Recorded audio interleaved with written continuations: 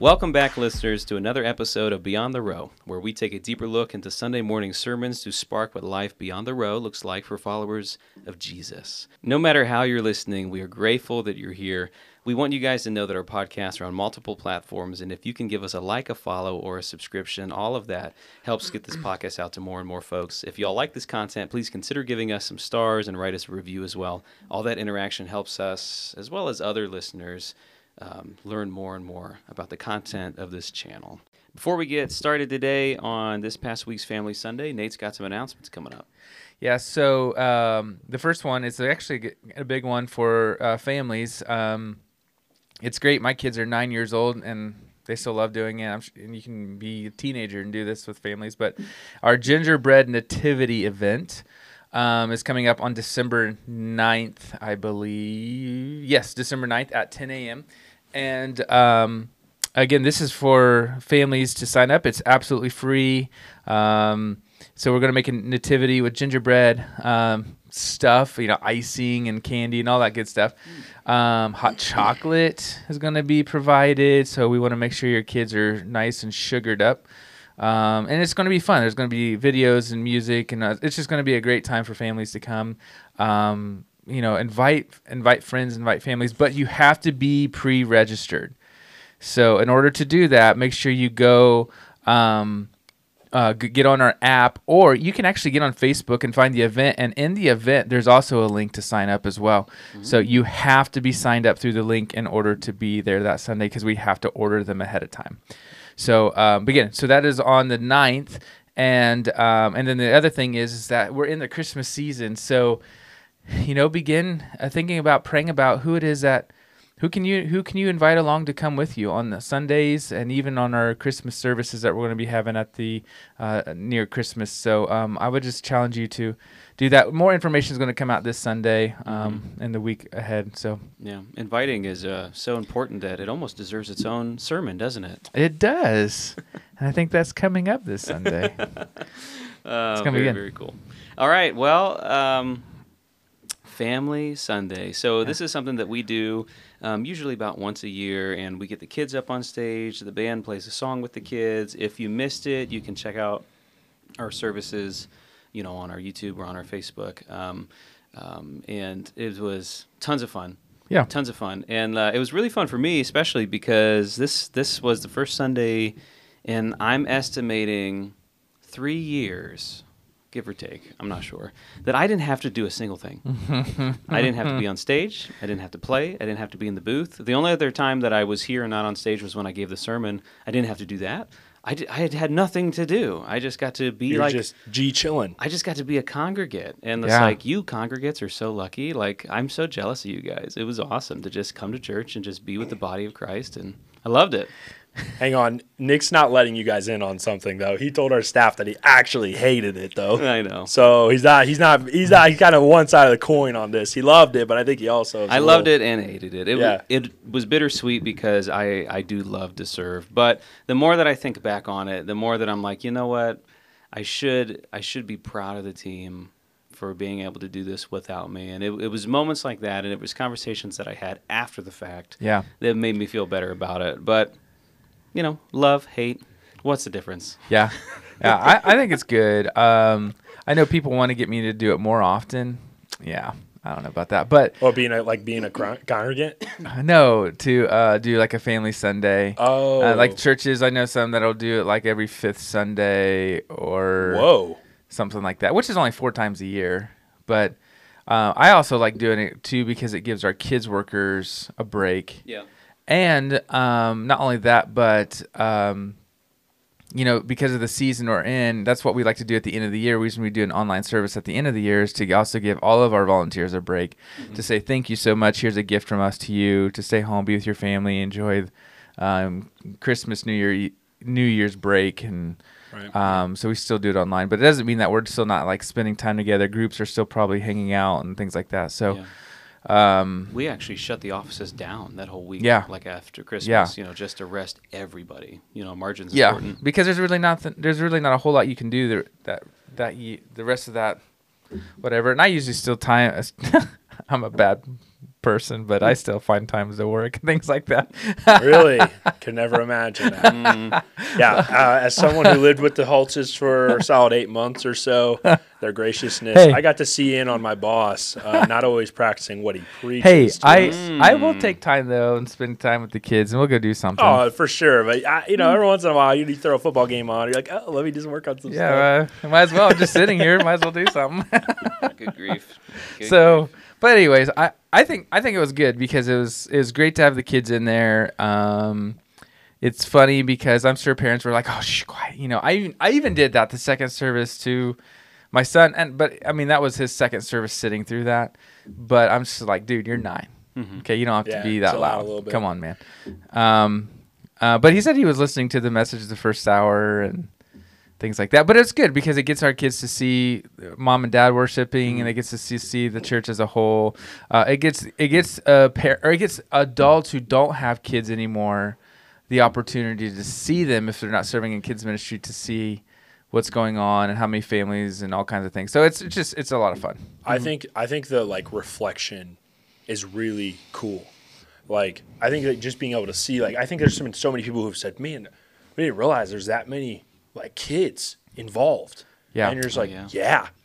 there Yeah. is. And that's really good, which is really, really cool. But I Yeah. think what it just provides is this reflection. Yeah. That is just man, we didn't know. Which is funny too, because I was counting. I didn't do it at the 9 a.m. service, but at the 11 a.m. service, I counted how many kids were up there on stage, and that amount of kids on the stage was just about the average amount of, how do I say this, attendance at this church before I got here. Right before I got here, the average amount of adults and kids and people in the church were up on that stage. Yeah. At 11 a.m. Yeah. Isn't that insane? Yeah. God has been so faithful to us. Yeah, it's been cool to watch. Yeah. And so, and then of course there's so many people now, and then we have 2 services and multiple people, things like that. It's really cool. But, which leads me to the next question, is why is discipling our children the most important thing we can do as Christians and as the church? Why is it so important that we harp on discipling our kids? Because at the end of the day, all parents are discipling their kids. Every single one of us are. Even people who don't have quote-unquote children, but you oversee kids or you work with kids somehow. Mm-hmm. We're all discipling children. The question is are we discipling them in Christ? And so, anyways, why is that so important? Why is it important for me as a dad, and why is it important to me as a Christian and a churchgoer? Yeah, I'm going to let the Avenue Student Ministries Director answer first. Yeah. Man, I think that the reality is that I don't want to necessarily say it's because it's the easiest. Why? It's the most in front of you at all times. Discipling our children is I think it's the most important thing because it's an obligation. If we're making disciples, the people who we have direct control over or direct oversight over for at least X amount of time, it's man, the most important thing we can do is to be able to put our faith onto them, and help equip them to do that. And so that it's just a continued generational thing. It's just a handoff. It's a handoff of faith. And so I think the most important thing, we can do as parents, or not as parents, people who are serving to still put into and disciple and walk with, it's important because they're the reinforcement of the church. It's important. Well, I mean, in that sense, but also the fact that they're people. Sure. And we want them to understand Sure. the truth of the gospel. Mm-hmm. So, yeah, I have an idea on that, but Nick, what do you think? Yeah, when I started this life in ministry that I've started a few years ago, one of the biggest things that have stuck to my mind that other pastors before me, including you and Liz, have said is that your family is your first ministry. And it's your first ministry for many reasons, but like Abe said, I mean, that's who you are around the most. You might see your coworkers multiple times a week. You might see your family, your extended family members once or twice a week, once or twice a month. I mean, it's different for Maybe everybody. maybe more than you want. Well, yeah, but it's like the people that you wake up with and go to Yeah. bed with and eat with every minute that you are home. Mm-hmm. Those are the people that you have the most influence over, and that can either be a positive influence or a very negative Yeah. sort of an influence. And it's like if your family is not number one, if your family is not in front of your job, like the only thing above your family should be your personal relationship with Christ. Yeah. You know, and then your family. And then everything else in whatever order that you decide fits you, right? But it's like it is vitally important. It is vitally important not just for the outcome of this next generation that we're raising up, but it's like generational advice, generational wisdom. That is a scriptural concept being passed down. Yeah. I mean, that's how we got the first 5 books of the Testament, right? Or the Yeah. Old Testament was like word of mouth, and it was Yeah, in all song, oral. and they passed it down before it was ever written. And it's like, Yeah. that's our history. Yeah. Let's keep it going. It worked. Yeah. So push forward. Yeah, which is fascinating. I mean, when you think about the idea of discipling our young people, all right, let's go to school. Okay, let's think about schools. The public school system has about 35 to 40 hours with your kids, specifically teachers. Okay, and then you as a parent, if you don't include sleep, has about that same time. So this is why it matters that parents have an investment in their schools and the people in their kids' lives, especially wherever they're learning from. Here's a staggering number. I think it's right now there's over 5 million kids that are homeschooled in the United States, which has doubled every 10 years. So 10 years ago it was 2.5, 10 years before that it was less, and then of course. But they're saying by the time it hits 2030, it's going to triple that. So because of everything going on, and parents are starting to wake up instead of being asleep.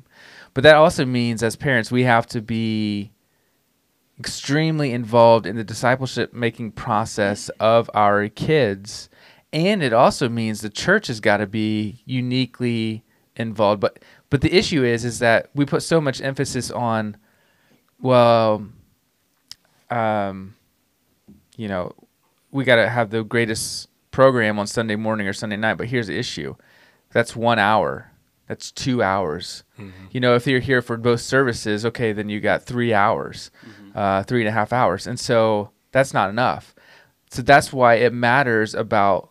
That's why moms and dads are the most influential person in their kids' lives. Yeah. And it also means that you have to be extremely invested in the people who are in your kids' lives. And number one is your school system, your teachers. And that's why it matters who's teaching your kids. That's why, I mean, 10 years ago, I was 100% against homeschooling. Not because I don't believe in it, because I believe the best education you're ever going to get is being homeschooled. I hands down believe that. I think the stats constantly show that. However, that's why I'm a nerd. That's why you're a nerd, right? But Just kidding. But here's what also is fascinating is I used to think that, well, when we pull our kids out of schools, though, we're not teaching our kids how to live in the world and share the gospel to their peers, and we begin teaching them as young people. But now, man, that's hard. I've flipped on this because the amount of influence that culture has had on our schools. Now, I'm not saying all schools buying into this, but all schools aren't fighting it. A lot of schools aren't fighting it either. And so it matters. And I know that what's happening at, say, Johnny's over here, his house, they may be for everything that I disagree with, and they're coming to school and they're hanging out with my kids, and then they're doing things that I find very anti what I want them to see and experience, especially at their age. And I'm not ready for that. I'm discipling and training and teaching them, but I can't be with them at all times because I know that their teacher or teachers or leaders can't be like, well, yeah, you're right, and they can't, because if they say something like that, then they're going to get in trouble. So now it's so interesting, and I'm kind of babbling, but the reason I'm babbling is because I want to make sure that we understand that we have a responsibility as parents to disciple our kids and make sure that we pick who we want in our kids' lives that are going to influence our kids just like we're doing. And that's why I just think that we have to be better, which is why I like the scripture it used on Sunday. We got to really be paying attention to what we're discipling. I saw somebody shared with me. I also saw it too, but that if we don't disciple our kids towards Jesus, the culture and the world around them is going to disciple them not to follow Jesus. I was going to say that. I was going to say the idea also, I think that people have with discipling is they think, oh, that means like I'm pointing them to Jesus. Mm-hmm. Well, it's also like that you're not pushing them away from Jesus. Like, yeah. I think that's a missed thing, especially in some Christian cultural, like just homes, yeah. where they're like, oh, I'm just going to push them so hard to Jesus. It's like, well, so that's not also like you're also driving them away. Yeah. And so there's a balance of like, we're teaching them, we're training them, we're equipping them, but also we're showing them the value of why. We're showing the heart. We're understanding our perspective rather than it just being like, oh, well, you're just going to be in church. We're going to do this. We're going to do this. We're going to do this. Yeah. I think that's important. And it's just because we want, like, for example, like we have a number of ministries here at the church that I want to make sure my kids are doing so that they understand that when they get older, they're not just like, I only do that if I have time. Or, no, that's who you are. I want you to understand that's who you are. Like, the reason we share our faith is because that's who we are, because we want to bring hope to people who don't know Jesus. Right. But at the same time, I'm not going to put them in a situation they're not ready for yet, because that's my job as the discipler to get them to a point where they're ready. Not just like, hey, here's what we're going to do. Go get it. And they've never seen it happen. Yeah, ship them off. All right, go get them, killer. Yeah. So, and again, I mean, I can talk about this forever, but it's just really fascinating and really important that as moms and dads, grandmas and grandpas, guardians, whoever it is, that we are paying attention to how we're discipling our kids. And here's a good thought. And again, I'm just using it because this is who I was. I'm big into sports. I played sports my entire life.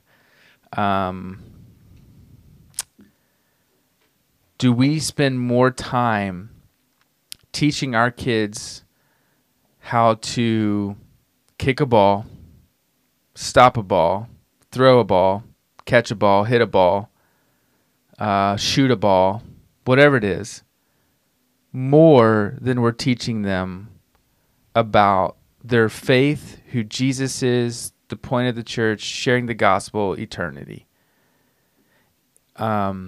I'll even go a step further. Are we spending more time on their projects and doing homework, doing math and English and reading than we are about their faith and things like that? Like, that's important. Now, all those things, can you do them? Yeah. Are all those things fun? Yeah. And are all those things somewhat important? Yeah, they are. But not as important as their walk with Jesus, because that's eternal. Everything else is just momentary. Yeah, everything else is just temporary. Yeah. So I'm curious, why did you pick the scripture for Sunday?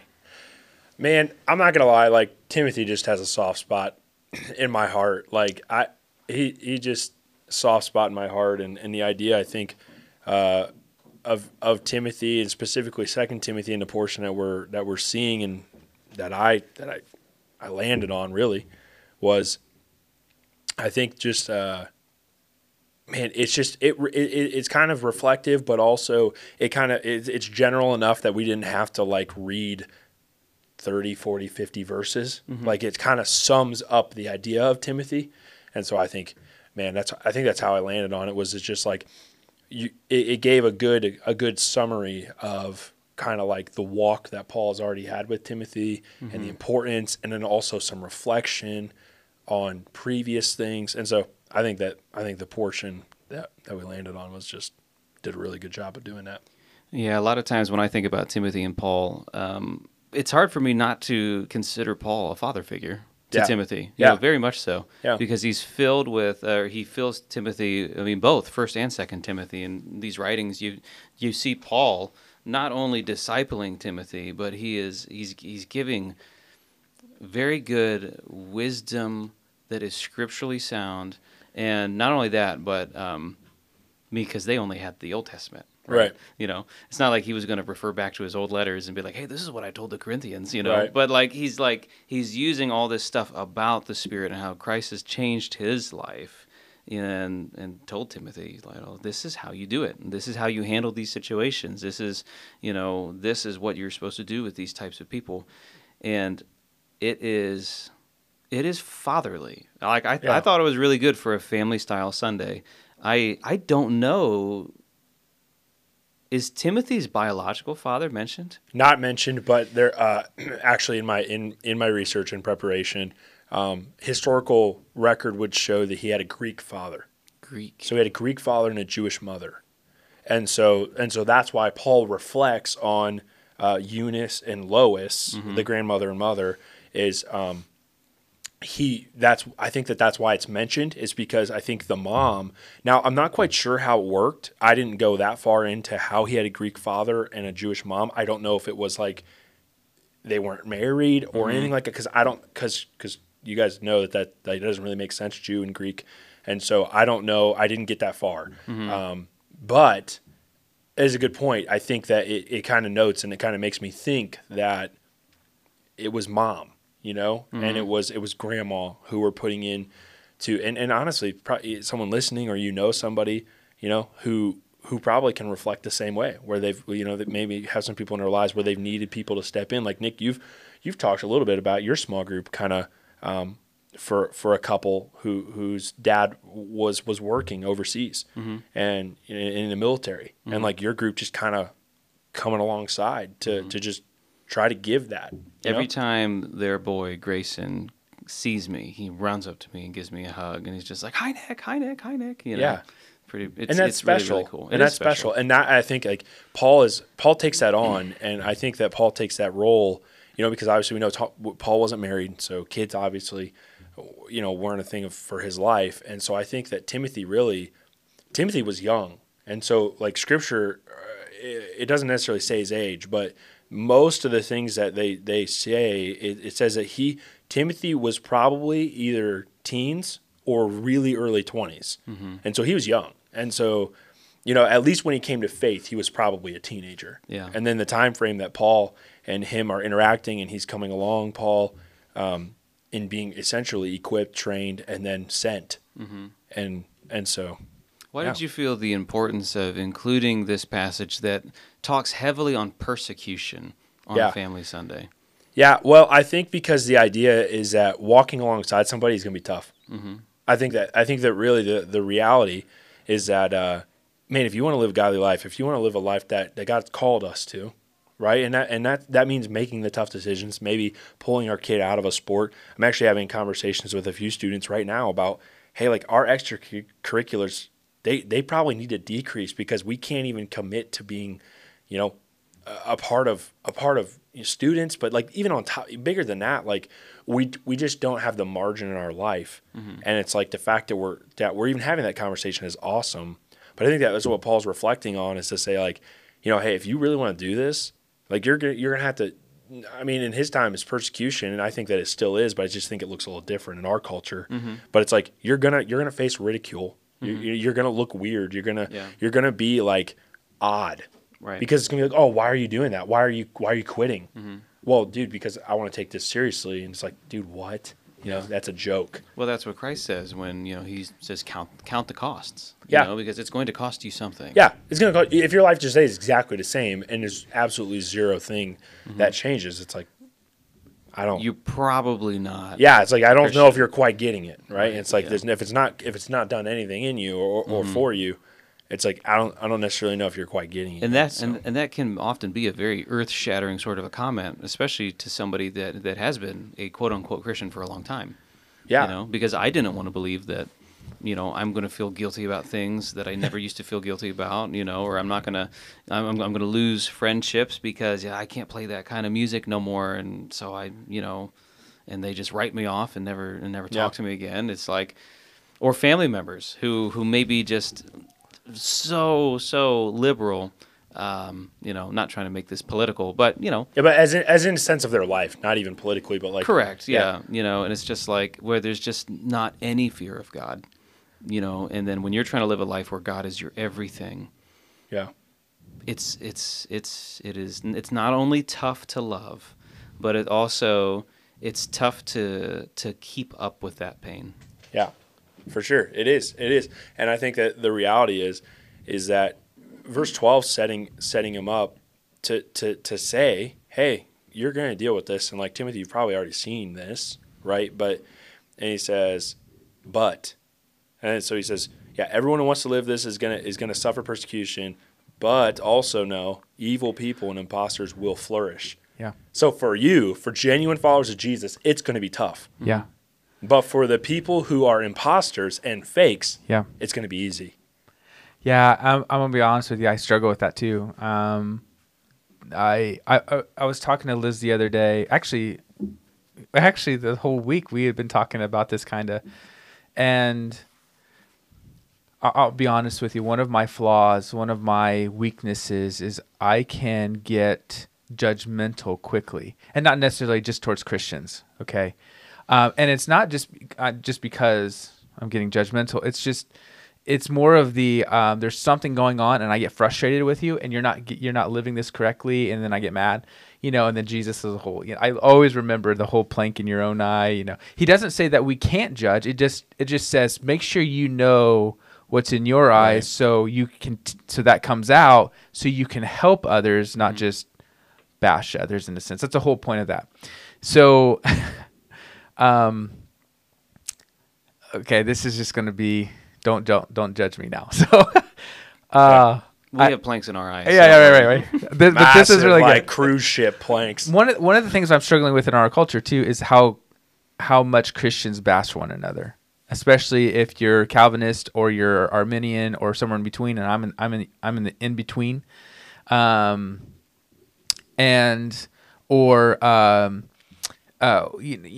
know what I think about is sometimes it's like if it wasn't for the charismatics though, and again I think we need to pay attention to words and things like that.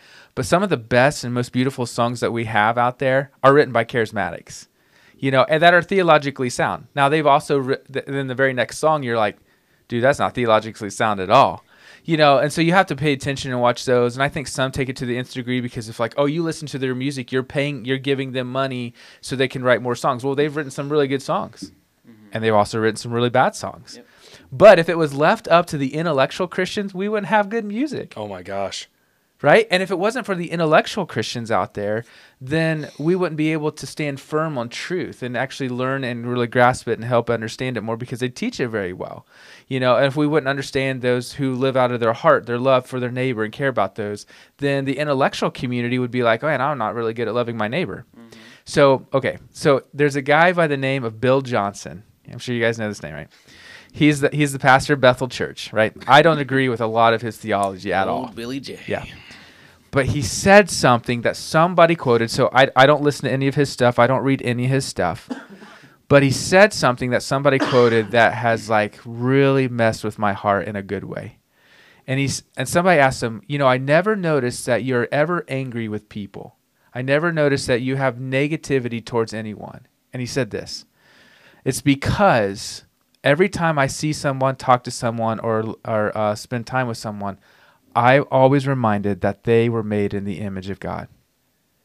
And therefore, even if they're not a believer, I still treat them that they are God's creation. Because they are. Mm-hmm. And that's why. And I was like, whew, that's good. Mm-hmm. I mean, it is. Like, at the end of the day, yeah. because Jesus says it himself. We are to love one another. Pray for those who persecute us. Yeah. And so pray for our enemies. Love those who persecute us. Pray for our enemies. And I'm like, dang. Yep. So it frustrates me when I read things like, you're going to be persecuted for my name. Oh, FYI, evil people and imposters are going to flourish too. Mm-hmm. Yeah, so not only is it going to be rough, Yeah. but also everyone around you, You're to be grateful. it's going to look way better. Yeah. But here's the thing. It's looking way better. I think it's always about, again, it comes down to perspective, which is why I just drilled it so hard. Eternity versus now. Scripture's really clear too, like even like religious people, so like the people who are just following the law and all that, right? Like the fact that they're living it is like, listen, they're living for now. Yeah. Like this is the best that their life's ever going to be. Yeah. They're living for right now. Yep. That's right. And you're right. And it's like, and so that's why I think we just have to keep in mind, dude, this is just a gap. Now, and I want to go further too, because Liz and I have always said this too. Could you imagine if so-and-so would give their life to Jesus? Mm-hmm. Because of the amount of influence that they have, Yep. or maybe the amount of money they have. Can you imagine how much good they could do if they would know Jesus? Yeah. So that's why times we're like, we need to share the gospel with them, not just because of that. We want to share the gospel with them because we want them to know Jesus and spend forever with him. But as a result of that, the Holy Spirit will hopefully begin, transforming their heart, because that's what he does.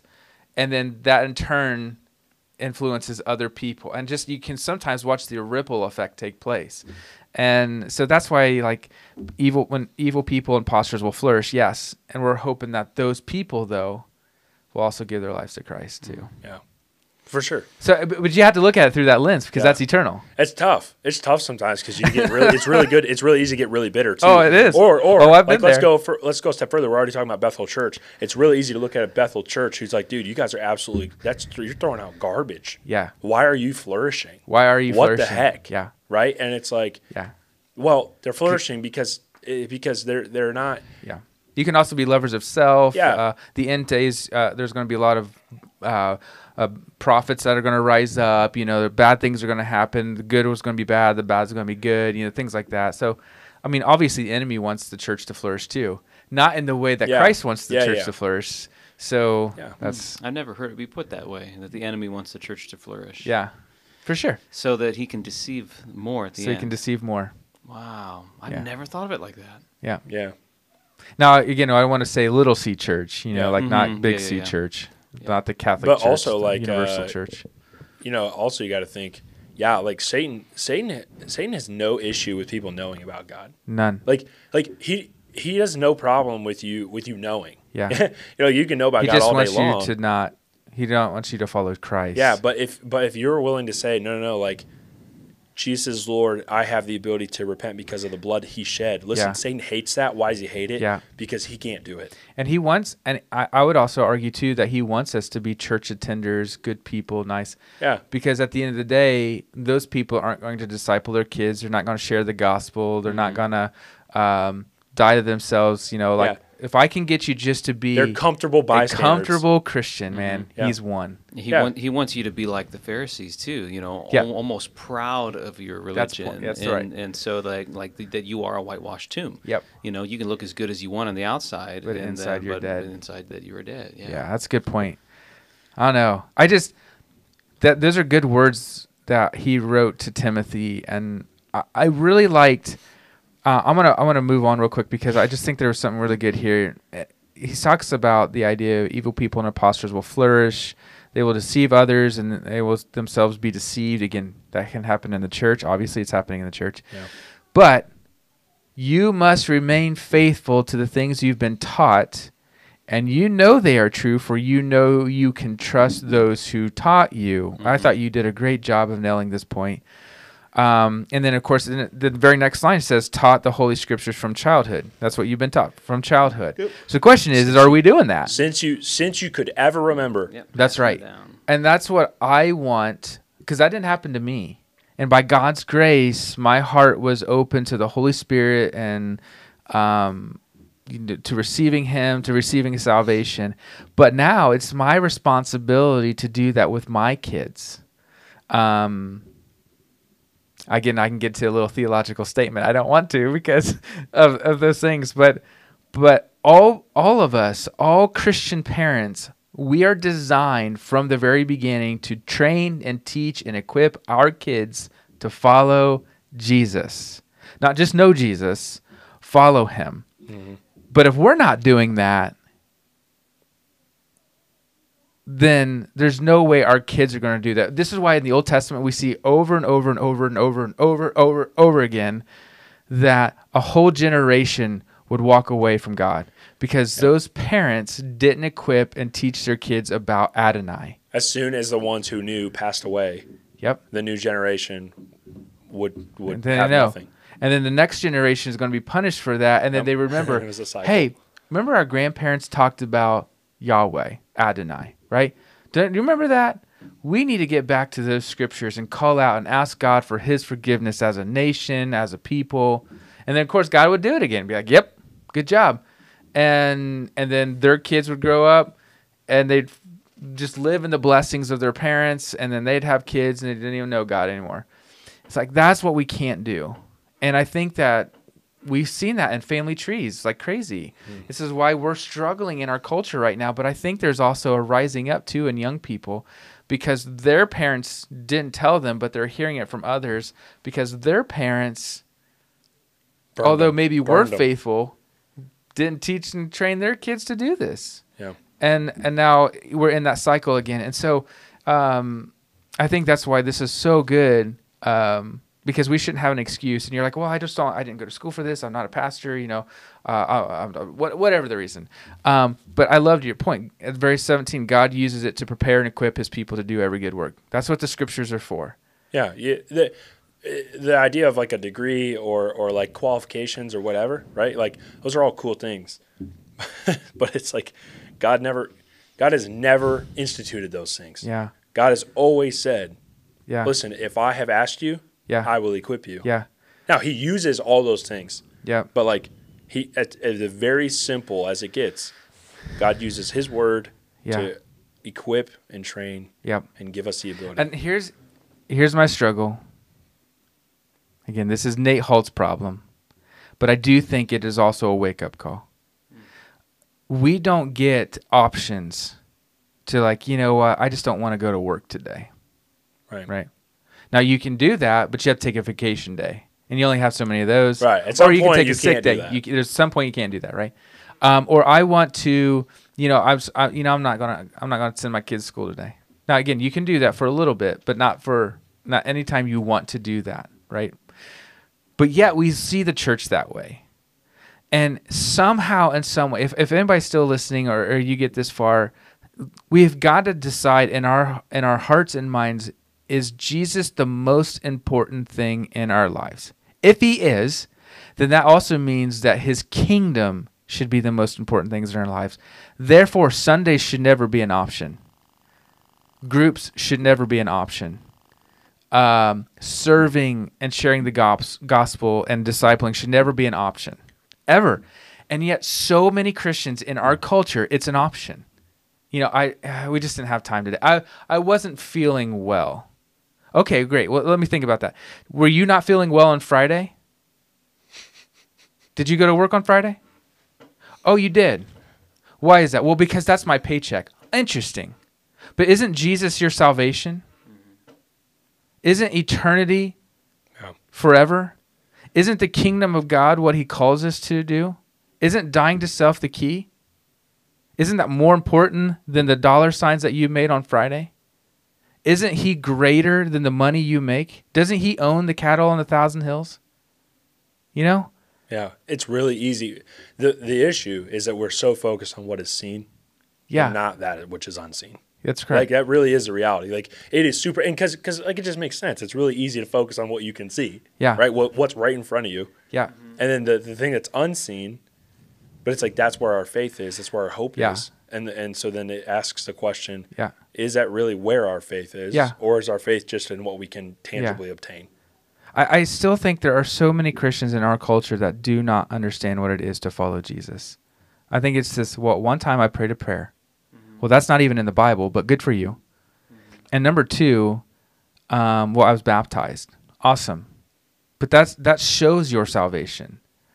So you should look different. And I have been harping this since I've been a youth pastor, and for 20 years, I'm telling you, that sport is not more important than your kid's salvation and their walk with Christ. Not important. Now, unless your kid is sharing the gospel, unless you, mom, you, dad, you're sharing the gospel with other people on that team. If you're not doing that, right, it's not as important. You're missing it. And I think the enemy is doing a good job. And I've been ridiculed and pushed back from this from day one. I'm just vocal about it. I'm just telling you what all youth pastors want to scream from the mountaintop. I'm just telling you what all pastors want to scream from the mountaintop. Most of them don't do it because they're afraid that if they lose you, then maybe they lose a little bit of income, or they lose a little bit of attendance numbers and things like that. I'm just like, listen, your eternity is too important for me not to say anything. That's why this is so important. I'm telling you, moms and dads, or if you are the sole person in that child's life, your number one job as a parent is to lead and equip your child to follow Jesus. That's it. Because you're following Jesus. So you have to reflect and ask yourself the question, am I doing that? Mm-hmm. Then I have to teach my kids that. Now, I'm not saying they can't play sports. I'm not saying that. I never have said that. I'm not saying that you can't miss a Sunday here or there to do those things. I'm saying, which goes back to you, what's the point? Is it for the here and now, or is it the eternal? Yeah. And I also think that if we view church as the bare minimum, it really makes it really easy to skip. Like I think that's the other big, really, really, really important thing is we harp Sunday mornings a lot, but like, guys, Sunday morning should be just like, that should be like waking up. Yeah. That's just something we do. Yeah. That's something that we do. It's like breathing. But then, it's like, there's non-negotiable. In my family growing up, I knew, even if we were on vacation, guess what we were doing? Yeah. Going to church. Of course, when you're being Sunday with came, people. Guess what we were doing? Liz and I do the same thing. We were going to church. Yep. Because, why? Because that was what we did. Because we followed Jesus, we did church. That was just a non-negotiable thing. And then there were other things that came out of that. But that was just something that was like, yep, that is just that is just the expectation of what you do. Yeah. Let me kind of bring this to a close because I thought this was really good. I was looking this up before we got in here today. Now, this writer, his name is David Clark. He's just a writer. He's actually an entrepreneur, but he does write for like Christian children curriculums. Mm-hmm. Okay. And so the question he asked, this is just a small paragraph. He says, why is the next gen ministry so important? So next gen ministry is next generation. It's, for those of you who don't know, it's birth through 18. That's what next generation means. He says the next generation ministry is future minded. When you take an approach to ministry that considers all age groups together at once, you're always thinking about what's next. You're preparing babies to be toddlers. That's good. Now he's talking to the ministry, the church here, but as parents, we should be doing the same thing. Okay, you're preparing your babies to be toddlers, and eighth graders to be freshmen, and college seniors to graduate, and everything in between, rather than a singular focus without a clear view of what's coming up ahead. Think about it. Your road trip is going to be pretty messy if you don't have an end goal planned out. Ministry to young people is the same. Young people at every age will benefit from your consideration of their future with respect to where they're coming from. So, I get it. As a parent, I don't want my kids to grow up. I hate that they're growing up. I hate it. I wish they would stay young and innocent forever. Now they're not innocent, right? But in the eyes of I know this world and what they're going to have to go through, okay? But if I just hold on to that, then I'm failing as a dad. My job as a dad is to say, okay, Avery and Zeke, I need to prep you for those teenage years right now. Mm-hmm. So like we're already having questions. Like with issue 1 just passing, I sat my kids down and told them what issue 1 was. Now we didn't go into the horrible graphics and things like that of what issue 1 is all about, but I wanted them to understand why Dad voted no on issue 1 even though it passed. Mm-hmm. And now what are the circumstances that we are to do, and how we're still to love and pray in the midst of this in anyways, and what we're supposed to do in the midst of this anyways.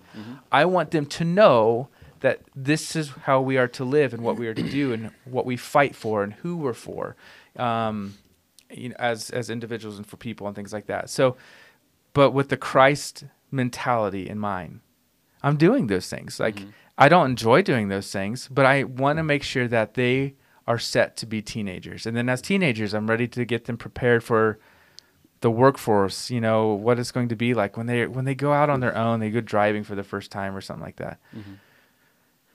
It's scary, man. Yeah. But I have to do it. Yeah. I think a lot of parents don't think that their kids are ready to hear a lot of that information, but, let my daughter Emma be an example. She's 10 years old and she hasn't gone through puberty or anything like that yet. But we were invited to this Richland Pregnancy Services Gala where they used Sid and I's story about Emma and and her conception out of wedlock, and that we considered abortion and what that meant, and we had to sit down and tell Emma what all that stuff was, and then we just reiterated to her that that we believe that life is a miracle now. We were mixed up then, but we've changed our minds. And changing your mind is not bad. Changing your mind shows that you've grown. You're growing. Because that's part of the pain. Yeah. But she came home from school one day and she asked us what issue 1 was. And she goes, I keep hearing about issue 1 and issue 2 and voting, and what is all this? And so we told her how we felt about it, and then she started asking more questions. Oh, well, how come Aunt so-and-so has a vote yes on issue 1 if we want issue 2 to be?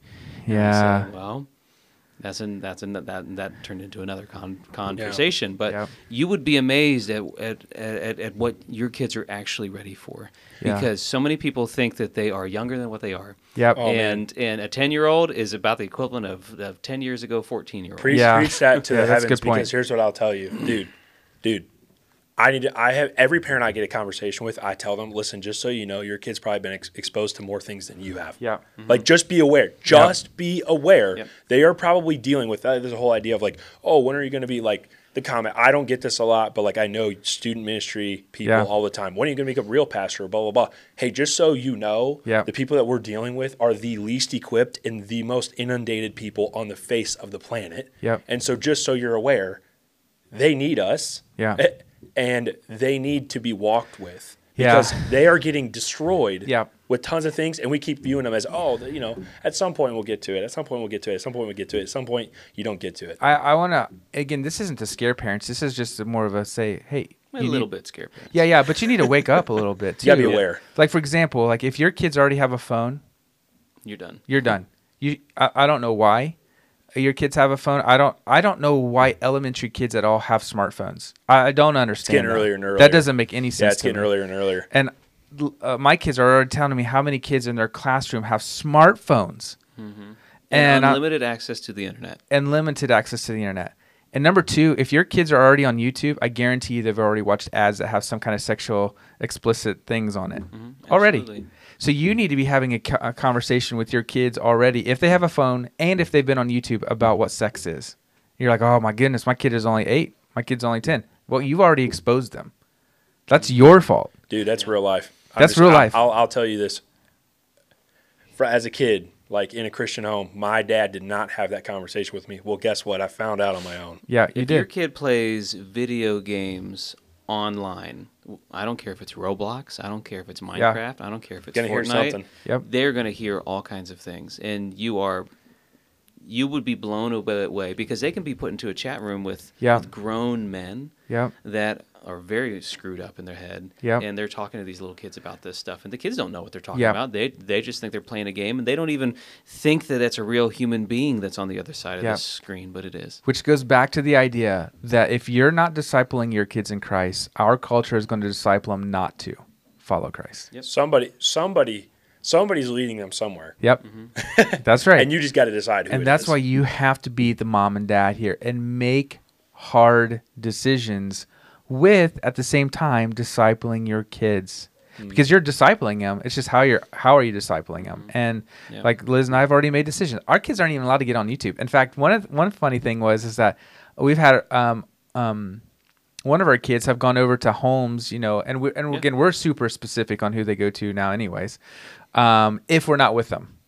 And YouTube has been on, and they will say, I can't be here. I can't watch this because I'm not allowed to watch YouTube. I'm so glad that God bless that I'm your just kids like, still do oh, that. thank you, God, that they're doing this, you know, like, Yeah. but because not, and 9 times out of 10, they're not watching anything bad on it. It's the ads that pop up. Yeah. And so those are the things that we're watching. Now, again, we're not trying to hover over them and protect them, but we're trying to ease them into this because we want to disciple our kids. We don't want culture to disciple our kids. Absolutely. So that's the key. Again, we want freedom. Our kids stay the night at other people's houses. Again, we know who they are. We know what's going on. We've given them the rules, you know, things like that. And so, again, that's the whole point, is that we as a church are running 100% after our young people, but we want to make sure the number one influencer is doing that. So again, it gets me back to Family Sunday, but that's the investment that we need to have as moms and dads and guardians and overseers of these kids, is that don't do what society is doing. You be the parent and say, you know what, and this is happening. And so for us, you know, like the phones, Liz and I, we're still kind of talking about that. When is it? But I can tell you this, it's not going to be until they're at least 16. And they're going to hate you. They're going to hate us for it. And I think that, again, it kind of goes back. Scripture's already clear. Yeah. And we don't want them to be dependent upon it. Yeah. Dependent. And also the other idea too is that, listen, like, and I think it's kind of interesting. Like we read things like persecution and we try to put that into our culture and our time. Yeah.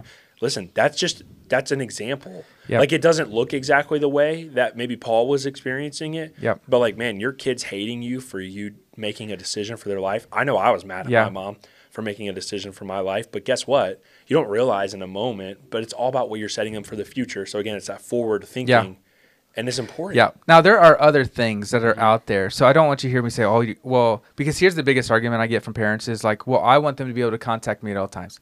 You can. There's other things out there that Liz and I have already talked about that we're going to get them, that they can get a hold of us at any time, and we'll know where they're at all times. You know something I've seen but recently? They don't need a phone. Coming in for our young people, actually a couple students in our student ministry, they have Apple Watches with cellular data, but Apple Watches don't have like the ability to get on the internet. They don't. The only issue with that is texting. Texting, yeah. True. That's the only bad part. Yeah, true. I mean, how often is that going to hurt? I don't know. Depends on who they're texting. But there's other devices that we can get our kids that don't have internet access nor texting ability, or we can control the texting ability. Yeah. So we've talked about those things, and because we do like the idea that they can communicate with us anytime they want. But our whole point again is that we're thinking about their eternal perspective here. Yeah. We want them to know Jesus all the way through the last moment on earth. Yeah. So I'll tell you what, man. Don't judge me for saying this, but I'm kind of ready for the apocalypse. I know. I'm ready for Jesus to come back. He's like, let's go, you know bro. What? This is hard. I don't want to die, but at the same time, wouldn't death be so much easier? Oh my goodness. Well, that's what Paul says. He everything. says, man, honestly, like, I don't even want to be dealing with you guys anymore. I mean, God's got me here because I'm supposed to be doing this, but he's like, man, I'd be okay with not. Yeah. It is. This is hard. And that's why the church is so important. So that you can't see church as an option. You have to see it as a life force. Yeah. It's who I am and it's who I'm with. And Jesus, King Jesus, is our leader, you know. And so let's go back to the 1800s, where there's no technology, okay, and we can all live in the woods. We can slow down, shoot animals. We eat them. Do that. Yeah, but like you have your own little neighborhood, your village. Everyone takes care of each other. You know, there's no social media. There's no TikTok. There's no nothing. Yeah, I agree. Liz would be up for it. Yeah, Lord, call me to Nebraska. Yeah, please. I'll say I thought you did a great job on Sunday, though. It was a really good message. It was fun. It was great. I loved watching the kids up there. I mean, the kids were cool. It was fun. Like, so many people came up and were like, "Man, was that difficult to, preach when there's all those kids in there?" I was like, "No, man." I would say a couple moments when I heard like whispering, where I was like, "Man, I'm kind of disrespected. Y'all need to be quiet." Yeah. But then I'd think about, I'm like, Oh, dude, there's all these kids in here. It's Yeah, awesome. It it's was great. cool. I'm a huge fan of Yeah. intergenerational Man, I worship. love so. hearing crying and things like that. Although it's not great every week, because you're just like, oh my gosh, here's a good point, and you're like, wow, But just think about that. There was a day though that we didn't have that. Mm-hmm. So That's true. Yeah. let's not forget the blessings of For what sure. little ones bring us. And so, hey, next week is Christmas. Invitation. Of Not Hope. Invitation Sunday, but Yeah. you have It's have a entitled sermon called Invitation of Hope. And so we're going to do that, and then which is going to lead us to our Christmas series, Home for Christmas, Mhm. and which will get us to their Christmas and then our New Year celebrations. So. Yeah, and we're going to be putting out a lot of information about our Christmas Eve services, throughout the week on social media, through our app. Yep. We're going live with a bunch of stuff this upcoming Sunday, so you guys be ready for all those details. If you're interested in visiting Avenue during the holidays, we would love to have you guys, of course. There's never been a better time to check out church, so just come and check us out. And if it's not our church, then check out somewhere. Go to church, learn and relearn what it is, what the real meaning of the season is. Yep. And it's not the big fat guy with a white beard that comes down your chimney. Goodness. Something much more precious. Yeah, this is Speaking true. of kids, my kids are never going to believe in Santa. From the time they can comprehend anything. Yeah. Sorry. Our note. kids never believed in. I mean, we told them very young that hey, a lot of other kids do, Yeah. and we all just like to play along and pretend, Yeah. but it's all fake. Yeah, as soon as we said we would never lie. Now Easter 100%'s never been about the Easter Bunny at all. But Christmas we kind of played along, but then when they asked us the question, is Santa real? We're like, well, we're not gonna lie to you. Mm-hmm. So, but you were like, yes, and we told them about Saint Nicholas, Yeah. and then we showed them the Veggie Tales movie, and so that Oh, helped them that's see awesome. it. But from that point, we said it is not your job to tell other people. Our job is to tell people about Jesus. Yeah. So. Yeah, very cool. Yep. All right, you guys. Well, we want to thank you guys for tuning in to this 45th episode of Beyond the Row. Halfway to 90. Yeah. Wouldn't that be something? Let's If we go. get Do to this. 90? We're getting there. Yeah. Unless the Lord takes us. Yeah. Hey, That'd Jesus be better. coming back for episode 90, whichever one comes Oh first. my goodness. I'd be up for that. All right, so invite, and we'll see many of you guys this Sunday. And have a blessed week. Have a very happy Thanksgiving to all of our listeners. And Play thank it while you. you're eating. Yeah, there you go. Yeah. Have great conversation around the dinner table too. Yeah. All right, you guys. Have a very blessed week, and we will see you next time on Beyond the Row.